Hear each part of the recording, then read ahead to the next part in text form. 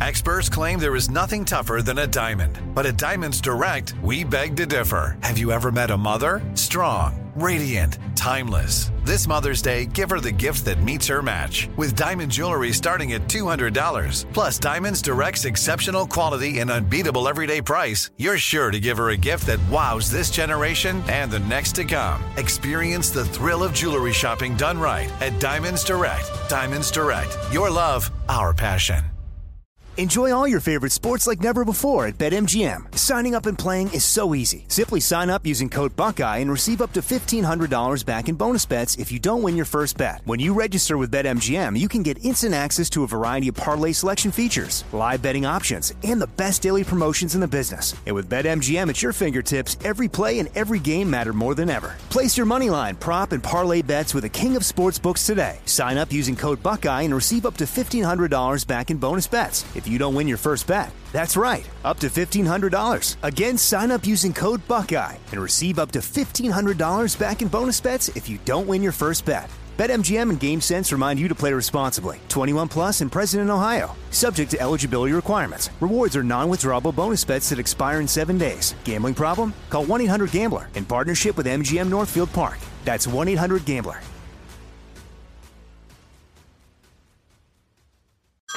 Hey everyone, it's Ted from Consumer Cellular, the guy in the orange sweater, and this is your wake-up call. If you're paying too much for wireless service, you don't have to keep having that nightmare. Consumer Cellular has the same fast, reliable coverage as the leading carriers for less. And for a limited time, new customers receive their second month free when they sign up and use promo code MONTHFREE by May 31st. So why keep spending more than you have to? Seriously, wake up and call 1-888-FREEDOM or visit consumercellular.com. Taxes, fees, and other third-party charges will apply. See website for additional details. You can work from the road while turning your vehicle into a powerful high-speed data Wi-Fi hotspot with AT&T in-car Wi-Fi. On a network that covers more roads than any other carrier. Connect up to 10 devices and stream conference calls. Finish up that presentation or answer last-minute emails. Go to att.com/in-car Wi-Fi to see if you're eligible for a free trial today. Based on independent third-party data, always pay careful attention to the road and don't drive distracted. Wi-Fi hotspot intended for passenger use only when vehicle is in operation. Compatible device and vehicle required.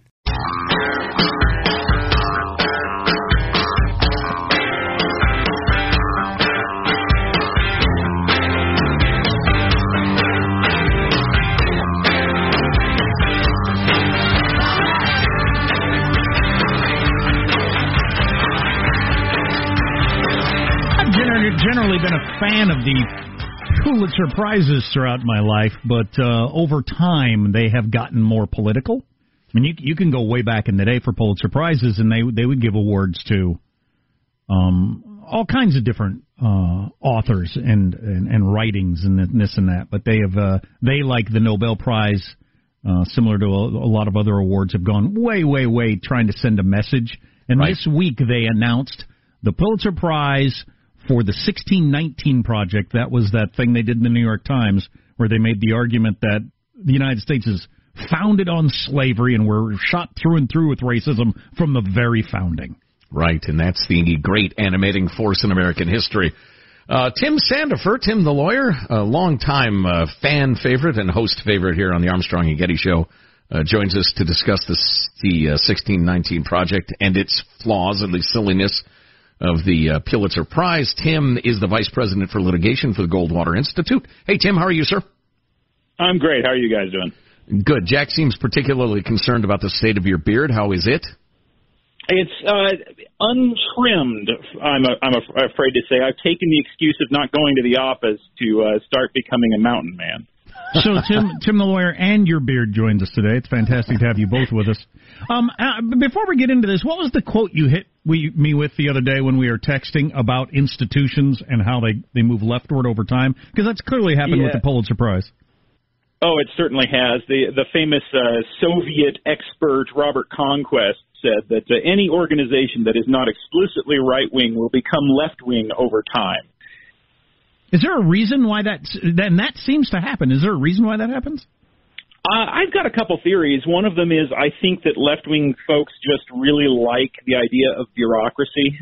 It really appeals to them, and so they tend to be attracted toward a bureaucracy, whereas people who are more oriented toward economic productivity they tend to try and weed out inefficiencies, and they don't like bureaucracy very much. And so any kind of an organization, I think, gradually tends to attract the kind of personalities that don't produce a lot but really like to sit around and have meetings, and that tends to be left-wing people. That's a pretty good theory right there. Well, right, yeah, obviously, by the nature of people who like or dislike bureaucracies and like or dislike being in them, it's going to go further and further left. I get that. But so could you restate, like we're in a debate, state your opponent's argument for them? What was the thesis of the 1619 Project before you start to tear it apart? Yeah, well, there's a number of them because the 1619 Project consists of a large number of articles by different writers. But the overall point of view is to try and say that America is essentially founded on slavery and anti-black racism, specifically anti-black racism. The articles don't really talk at all, really, about other forms of racism, such as the anti-Chinese racism in California in the 19th century, which really needs to be talked about. So it's kind of shocking the blinders in that respect. But it consisted of a number of articles, some of which make, very good, valid points about how black history, unfortunately, is really not very well known to a lot of white Americans, that the influence that it's had on American democracy has sometimes been ignored by historians over time, things like really valuable points that they make. Unfortunately, the articles also make the really ludicrous and completely false claim that America is fundamentally premised on slavery, that the Constitution was written to protect slavery, and it ignores things like, the countless white abolitionists or black abolitionists who believe that the Constitution was an anti-slavery document even before the Civil War. And those kinds of ideological blind spots are a real problem. But to me, what I think is really most objectionable has been how the authors have dealt with criticism that came out after it was published. There have been a lot of historians who have criticized the project and pointed out its flaws, and rather than address those head-on, Nikole Hannah-Jones, who won the prize this week, her response has been, rather than to engage them, just simply to say, well, the only reason you're criticizing me is because you're white, or the only reason you're criticizing me is because I'm black, and refuse to address the salient points and arguments that historians have made against her position. That, to my mind, should have been a veto on the idea of giving her any kind of an award. That is so of the modern school of thought or non-thought, where identity is proof of opinion as opposed to rigorous examination. She is saying exactly what the Academy would have her say, Tim. This is my truth. How dare you? Yeah, that's exactly right. Her behavior has really been quite disgraceful. There are some really good arguments that have been made against the project. Particularly, one I would recommend to people who are interested in this is a guy named Phil Magness, Magness. He just published a book of his critiques of the 1619 Project that are really quite solid.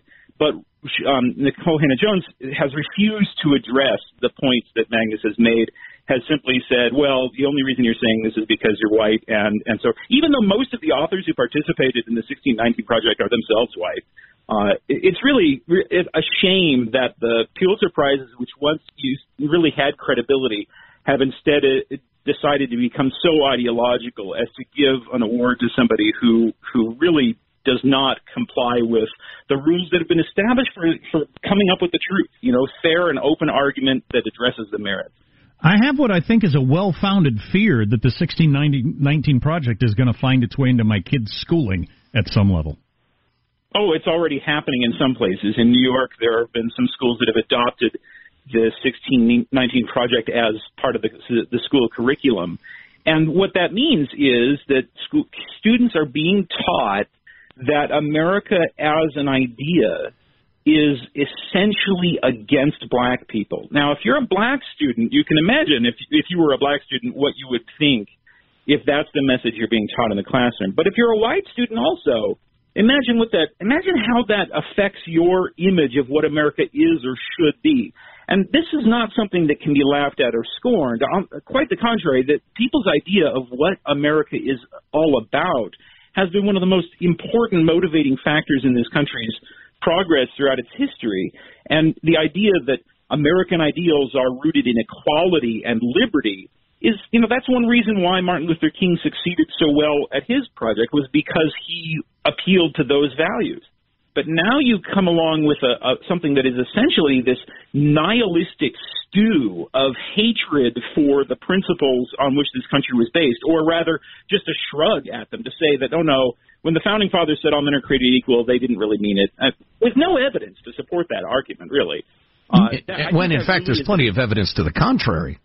Of course, absolutely. I think it's a real threat to the long-term prospects of this country if that's the view people take of what our institutions are about. I have absolutely no objection. I don't think anybody has an objection to talking about black history, about the evils of slavery, about the showdowns over its legacy that we had in the 1960s. All those sorts of things are important lessons that everybody is interested in hearing about.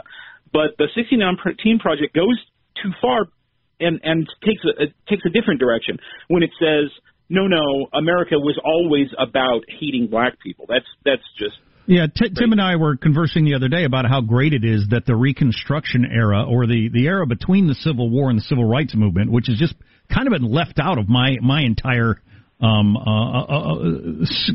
all my schooling. Mm-hmm. You leapt from the Civil War to the Civil Rights, and not the 100 years in between that were so awful for so many black people in America. It's great that is like become a hot property for people to write about and talk about. I'm all for that. But as you were just saying, Tim, if the next generation decides either we are a racist country or a bad country, and clearly the next century is going to be a battle between the United States and China for the soul of the world, it would really be a tragedy to have the country that currently has millions of slaves and is actually racist end up winning the ideological war because we feel so bad about ourselves. And ideological war is exactly the term for it, because one reason that motivates the Nicole Jones and the other 1619 authors is an attempt to try and portray capitalism as inherently allied with slavery, as being basically made out of the same mold, which is absurd. I mean, historically, it's ridiculous. It's exactly the opposite of that. In fact, pro-slavery thinking in the 19th century is the source of anti-capitalist thinking today. If you read the writings of the defenders of slavery in the 1850s and 1860s, they were making the same arguments against capitalism that are being made by the enemies of capitalism today. That is, that it was rooted in greed, and alienation, and filthy lucre, and that what we needed instead was a social system that would take care of everybody and protect everybody. And, who needs freedom after all? What we need is hierarchy and control and safety. And that was the pro-slavery argument now, just like it's the anti-capitalist argument today. So in order to obscure that fact and to try and make the opposite argument and to try to portray capitalism as bad, the ideological left has tried to smear it with capitalism, and that is one of the things smear capitalism with slavery. And that's one of the things that the 1619 Project has really aimed at. And that's really a shame. It deserves criticism, and those critiques should be fairly addressed rather than just shrugged off in the way that these authors have done. It's interesting that even the New York Times itself has backed away from the claims of the 1619 Project. I don't know if you remember this, but a couple months ago, the New York Times actually added an addendum to these articles that retreated from its language. That means this must be the first time the Pulitzer Prize has ever been awarded to an article that has, in one sense or another, been retracted by the newspaper before the award was given. It's really quite astonishing. Wow. Hey, in the time we have left, Tim Sandifer from the Goldwater Institute is on the line. Is there a specific historical twist in the 1619 Project you'd like to untwist, whether it be that the primary motivation of having the revolution was to preserve slavery, or some of the ridiculous stuff that's said about Lincoln and his relationship with, say, Frederick Douglass? Anything in particular got your knickers in a twist? Well, Douglas is basically ignored by these 1619 Project articles. Yeah, to me, the number one issue, the central point, is the claim that the Constitution was a pro-slavery document. And that is a historical falsehood that ignores people like Douglas, who argued to the opposite. No, the Constitution is a freedom document. The Constitution doesn't even use the word slave or slavery in it. And to argue that it was a pro-slavery document is to agree with Judge Taney in the infamous Dred Scott opinion. That's what Dred Scott says. It says the Constitution is a pro-slavery document. If you agree with the 1619 Project perspective that the Constitution is pro-slavery, then you are saying that Taney was correct in Dred Scott to say that the Constitution does not acknowledge black people as human beings with natural rights. And that is completely incorrect. That's completely false.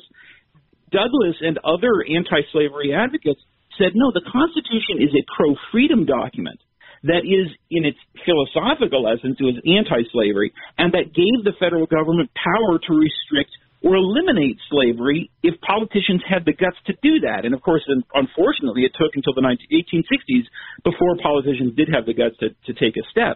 So to me, that's really the essential error in the articles. Now, Phil Magnus, in his book, he gets into some of the other critiques. But in the articles that I've written on the subject, I've tried to emphasize that this Constitution was not a pro-slavery document. It was written by people who knew slavery was evil, and they just thought that it would go away. They thought people would come to their senses and that economics would render slavery unnecessary. Unfortunately, they were wrong, which is why we had a showdown in the 1860s about it. Tim Sandifer. Tim, it's always a pleasure and enlightening. We thank you for speaking your truth. Boy, I hate that phrase. And his beard's truth. Right, and your beard. It sounds so stupid. How do people stand to talk in that SJW jargon? I just don't get it. Well, you have to be surrounded by your co-religionists, people who are spouting the same nonsense. Otherwise, it sounds like nonsense. It's a cult. You're right. It really is a religious cult. That's exactly right. Tim Sandifer, the Vice President for Litigation for the Goldwater Institute. Tim, best to the lovely Mrs. Sandifer, and we will talk soon. All right. And we absolutely have to have Tim on again because he's one of the great libertarian thinkers and writers in America, honestly, and to not talk about the government's role in closing down all these businesses and everything like that during this time because it's extraordinary. We got to talk to him about that sometime. Hear, hear. That'd be Love really that interesting. idea. Our text line is 415-295-KFTC. Armstrong and Getty.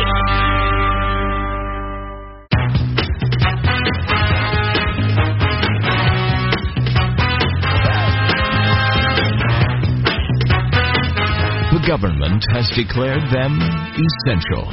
The Armstrong and Getty Show. That's right. I've still got my little badge if I ever get pulled over by the cops, showing I'm essential. No way I'm getting pulled over, man. I'm running. That was awesome talking to Tim. If you missed our discussion with Tim Sandifer about a variety of things, check out the podcast. Go to ArmstrongandGetty.com. So, maybe a little bit later on, I want to address some of the stuff about Lincoln that is utterly ridiculous. I love that. But anyway. So, my kids have just getting into The Simpsons recently. I'm trying to find episodes that are not bothersome enough that an 8-year-old and a 10-year-old can watch them, but they really like it. One of the stars of The Simpsons, one of the person that does a whole bunch of voices, Hank Azaria, was answering some questions about that recently. He was asked, what was your favorite Simpsons voice to do? The one I enjoy the most, Conan, my friend, is Professor Frank. To me, it's the vocal equivalent of a peanut. I cannot stop once I start. If I keep going, I simply cannot stop. It annoys the doodles out of my wife. You can't be depressed making that. I think that's what it is. It's like a natural mood elevator. If you're down and you start talking this way, it's very difficult to remain depressed. Believe him. Is he on Conan's podcast? Conan O'Brien's? No, I think that was just a Zoom interview for his show proper. You just brought him on as a guest. I've heard Conan O'Brien's podcast is great. I keep wanting to check it out. It's supposed to be fantastic. I'm a big fan of Conan. What's the next Hank Azaria clip? They asked, what are the most difficult voices to do? Yeah, Mo, it's raspy. So if you talk like this for too long, eventually you're gonna shred yourself. And if Mo's screaming, then you really I gotta save the screaming for the end. Like, Duffman will blow me out in a second. I have to save Duffman for the end. And I actually dread it. Like, oh no, I got a lot of Duffman to do today. That's funny. Of course, Conan wrote for The Simpsons. Yes. And Conan claims his greatest thing he's ever done in his life artistically is he wrote the monorail episode. That's what he's most proud of in his career. I would agree. Quiet, Mom. The mob has spoken. That is a brilliant episode, yeah. Well, the biggest story of the week turns out to be completely bogus, according to the source of the numbers. We talked about it on Monday. Wait till you hear this. Stay tuned to the Armstrong and Getty Show. Armstrong and Getty.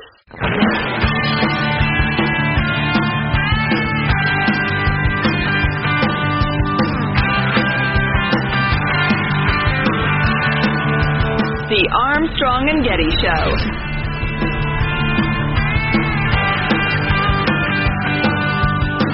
Russia has a record of silencing its critics, and so when you see that not one, not two, but three doctors who have criticised the coronavirus response in Russia sort of mysteriously fall out of a window, you've got to ask those questions. Is it a series of coincidences, or is something more sinister at play? Did you actually just say that? I did. What? Are you kidding me? Well, doctors are always flying out of windows. They're known for that. So the fact that three who criticized the Putin administration accidentally tumbled out of windows is probably just a coincidence. I'll read the story from Business Insider. Their reporter Sophia Ankel reported in late April that ambulances in Moscow were forced to line up for hours to drop patients off at hospitals as COVID-19 exploded in Russia. Such is the volume of new cases of the virus all of a sudden. One ambulance driver said he waited 15 hours to get to the hospital. What? Doctors have also complained of conditions for medical workers and have even said the government is covering up the true extent of the crisis, according to Ankel, the Business Insider reporter. You better stay away from windows. Yeah, meanwhile, a doctor who had complained about shortages of protective equipment plunged from a hospital window just Saturday night.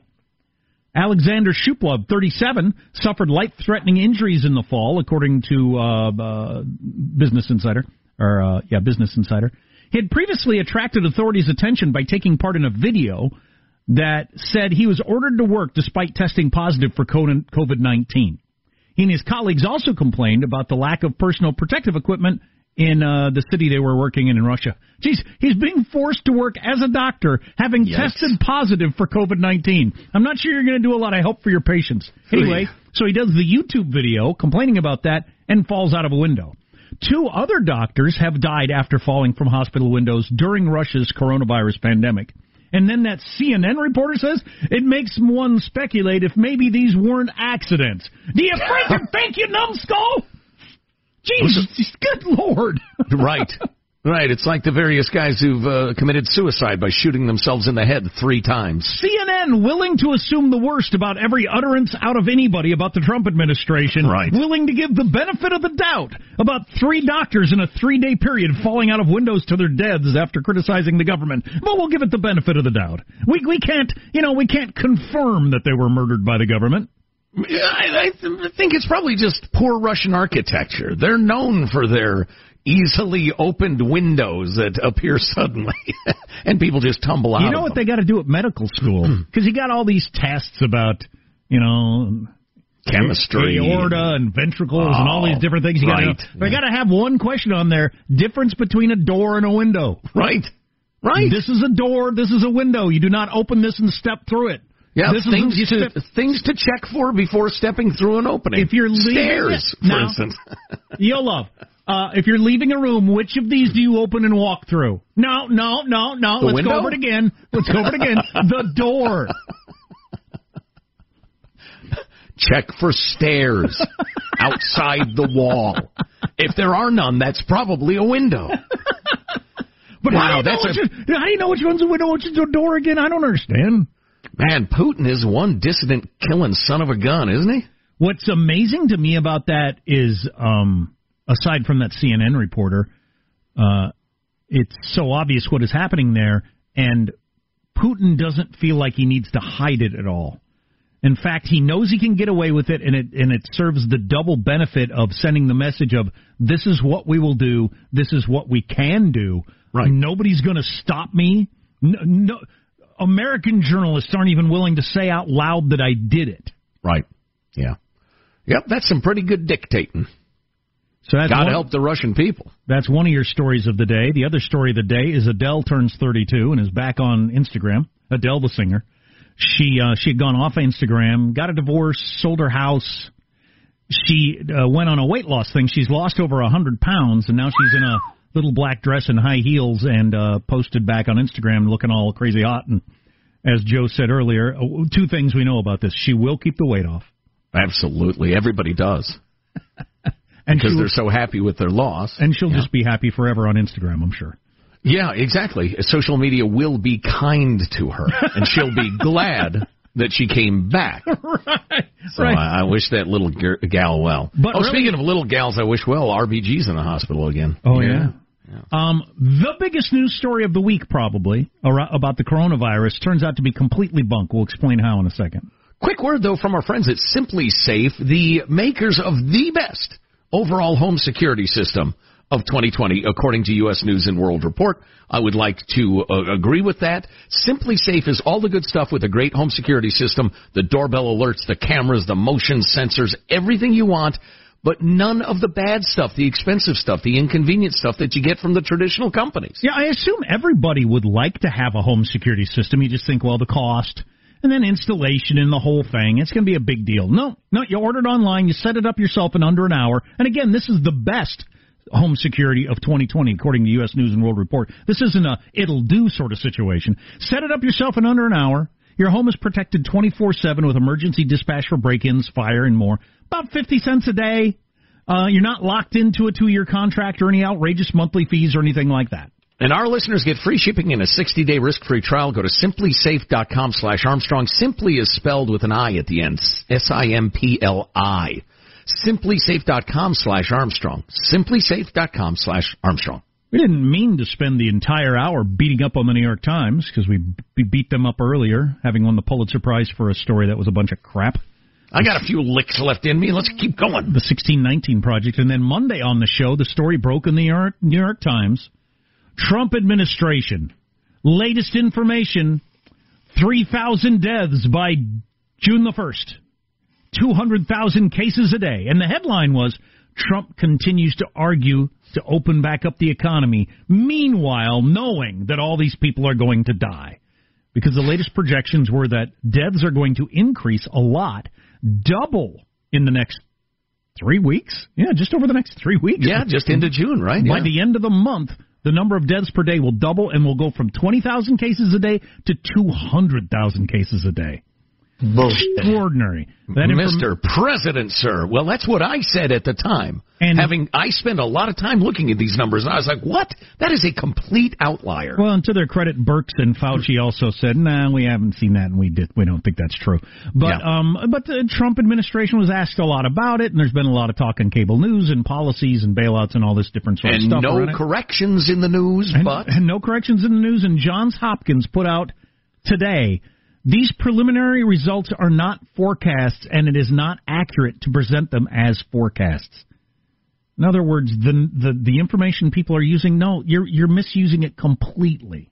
Right. They said it is absolutely not ready for publishing and certainly not used as a predictive tool. This is like we're halfway through something and somebody leaked it and it was printed as fact. My question is, since that is clearly true and they're unequivocal in their statement, did the New York Times not call anybody at Johns Hopkins and say, hey, y'all, we just got this projection of yours. It seems crazy. What's going on over there? No, they just went ahead and printed it. There's two choices. They either didn't call to confirm it or they just left that part out because it would have ruined the story. Either one of them are grotesque in terms of journalism. Yeah, well, I read an article earlier, or, quoted it on a slightly different topic, also COVID-19 related, but John Ziegler, who made the point that, listen, the narrative is now the king, and the narrative drives the journalism.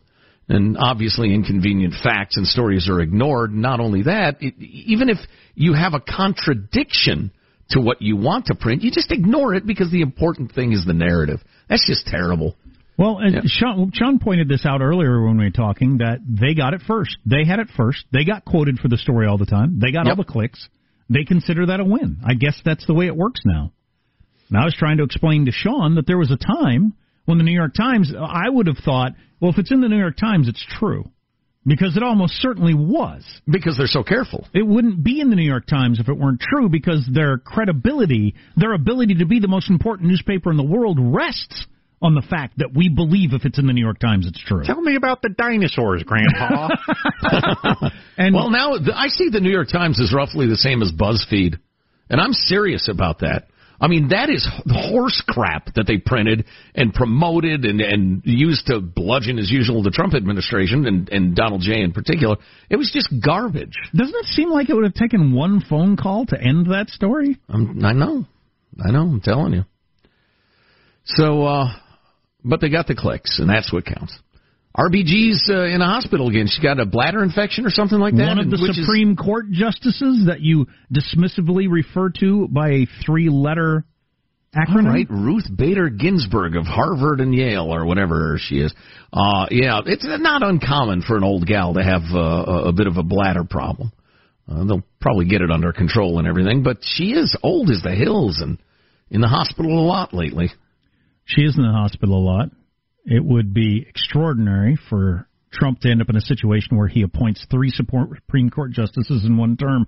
How about one with 6 months to go till a presidential election?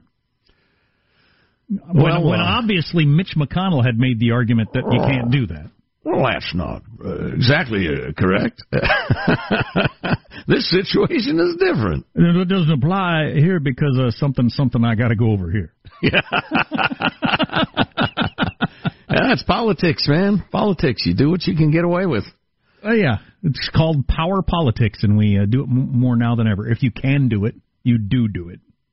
Yeah, you said doo-doo. I did. So, let's see, other big stories to talk about. Oh, we talked about earlier that California's lack of cases is not because of the brilliant leadership of pretty Gavin Newsom at all. It's that the coronavirus had been in California for a very long time. It's a different strain, they're thinking, than the one that's ripping up New York. And a number of other things. We talked about the huge number of giant public events in February in California that should have absolutely spawned outbreaks and just didn't. So that's probably worth knowing. Have you seen the picture of Adele that she posted today? I have not. I have not bothered to seek it out. Can I hold it up to the... here, I'll hold it up to go ahead. Hold it up to the camera here. See if this works. Can I hold it up to where you can even see it? Sure. Yeah. Where's the camera on this? It's the little black dot. This is her. There you go. Holy cow. Yeah. Oh, my golly. Big difference. Yeah, she's like crazy thin. Yeah, exactly. Well, she was very, very attractive anyway. I mean, she's got a very, really pretty face. So she's... I've never looked good, so I don't know what it would be like to... It's got to be real... to all of a sudden look great, and then if it goes away, which often happens. I can't imagine what that does to your psyche. I've never looked good, so I've never had to worry about it. As a guy who's lost and gained a lot of weight repeatedly, I would say this to the young Adele: do not buy clothes. You want to with every fiber of your being. You're going to spend yourself. Well, of course, she's got more money than I'll ever see, but you're going to want to fill your closet with sexy new clothes for your sexy. I'm begging you, don't do it. You will be moving those clothes from house to house for the rest of your life, dreaming of getting back into them. I don't know how tall she is, but she lost 110 pounds. I'm guessing she went from 240 to 130 would be my guess. Yeah, that's probably about right. But I hope, for her sake, I hope her and everybody else that I've ever known that lose a bunch of weight, I hope you get to keep it off. I've only known 2 people in my life who've done it. Our old producer Vince, one of them. Yeah, it's not easy to do.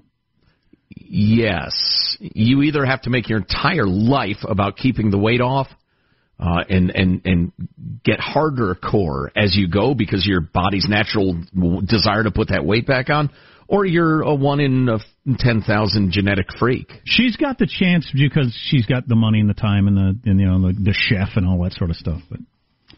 We don't need to keep talking about Adele's weight loss. Probably not. Twitter's got some new suggestions, not rules so much as suggestions, among other things we'll talk about on the Armstrong and Getty Show. Armstrong and Getty.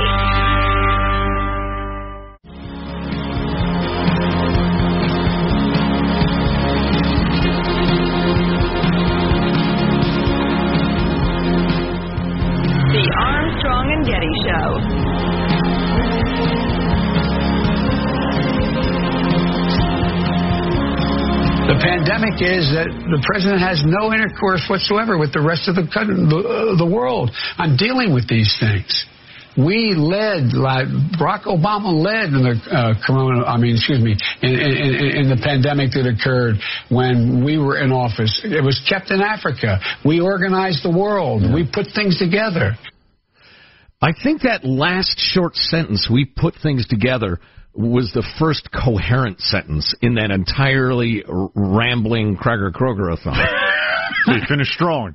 And he used the word intercourse again. I know. What is it with that word? Saying intercourse in the midst of a sex scandal. Dummy. You don't need to. It's not like you got to come up with what's another word for intercourse? No, there are lots of other words. Everybody else uses them. Nobody else says intercourse when they're talking about the economy. Or cooperation. How about cooperation? Economic intercourse. We need more intercourse with the EU. And I think with the global warming fellatio going on... Wait. Oh, now, come on, old Uncle Joe.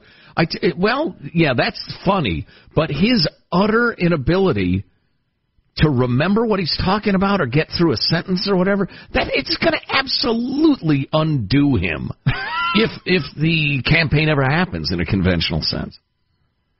I mean, he ought to go full 1800s where it was considered embarrassing and undignified to campaign. You just sit at home in your porch and have surrogates go out and, write about you and crisscross the country pumping you up, but you personally would never do it. That's his strategy. He ought to keep his mouth shut, stay in the basement. Boy, I wouldn't normally think this, but I think he might, his best shot might be if he just stayed out of it. And then he just rides on the number of people that dislike Trump, get them to vote for him. Don't give them a reason to chicken out. That might be his best bet. Yeah, that's a heck of a situation to be in. Don't give the anti-Trump vote any reason to doubt you. That seems like his best. Poll in USA Today that's it's different than the way I think, but this is the way Americans apparently feel. More Americans are worried about the sickness than about financial hardship. I'm more worried about my economic situation than the sickness. But I'm in the minority. Well, and somewhat because I'm a quibbler, I wish to quibble. Can you be worried about both and balance the one sense of caution against the other need? Why do I got to pick a favorite? Well, you don't have to. It wasn't an either or. It was, are you... How worried are you about contracting COVID-19? I'm using a lot of soap. That would help. Very, somewhat, not at all. I'd be a somewhat. Somewhat. And that's the biggest number. That's the plurality at 45%. Then the same question for financial hardship. Are you worried about financial hardship? Very, somewhat, not at all. I'm very, very worried about the economy going forward. Absolutely. The fallout from people not being able to make their rent, make their mortgage, massive layoffs, businesses that have closed and will never reappear. I mean, the slack will be taken up eventually. I'm not a doomsayer. People who are just fools. The American economy will roar back eventually, but there will be enormous damage for years to come. I just don't think people understand that. They understand getting really sick and dying. Maybe that's it. I saw a number that 1 out of 4 people have either lost their job or taken a pay cut. Yeah. I'm surprised that number's not higher, actually. Makes that poll a little difficult to understand. Almost everybody I know has either lost their job or taken a pay cut. I have a tiny circle of acquaintances, but almost everybody I know has. We know people who are essential to the functioning of the business they're in who have been furloughed.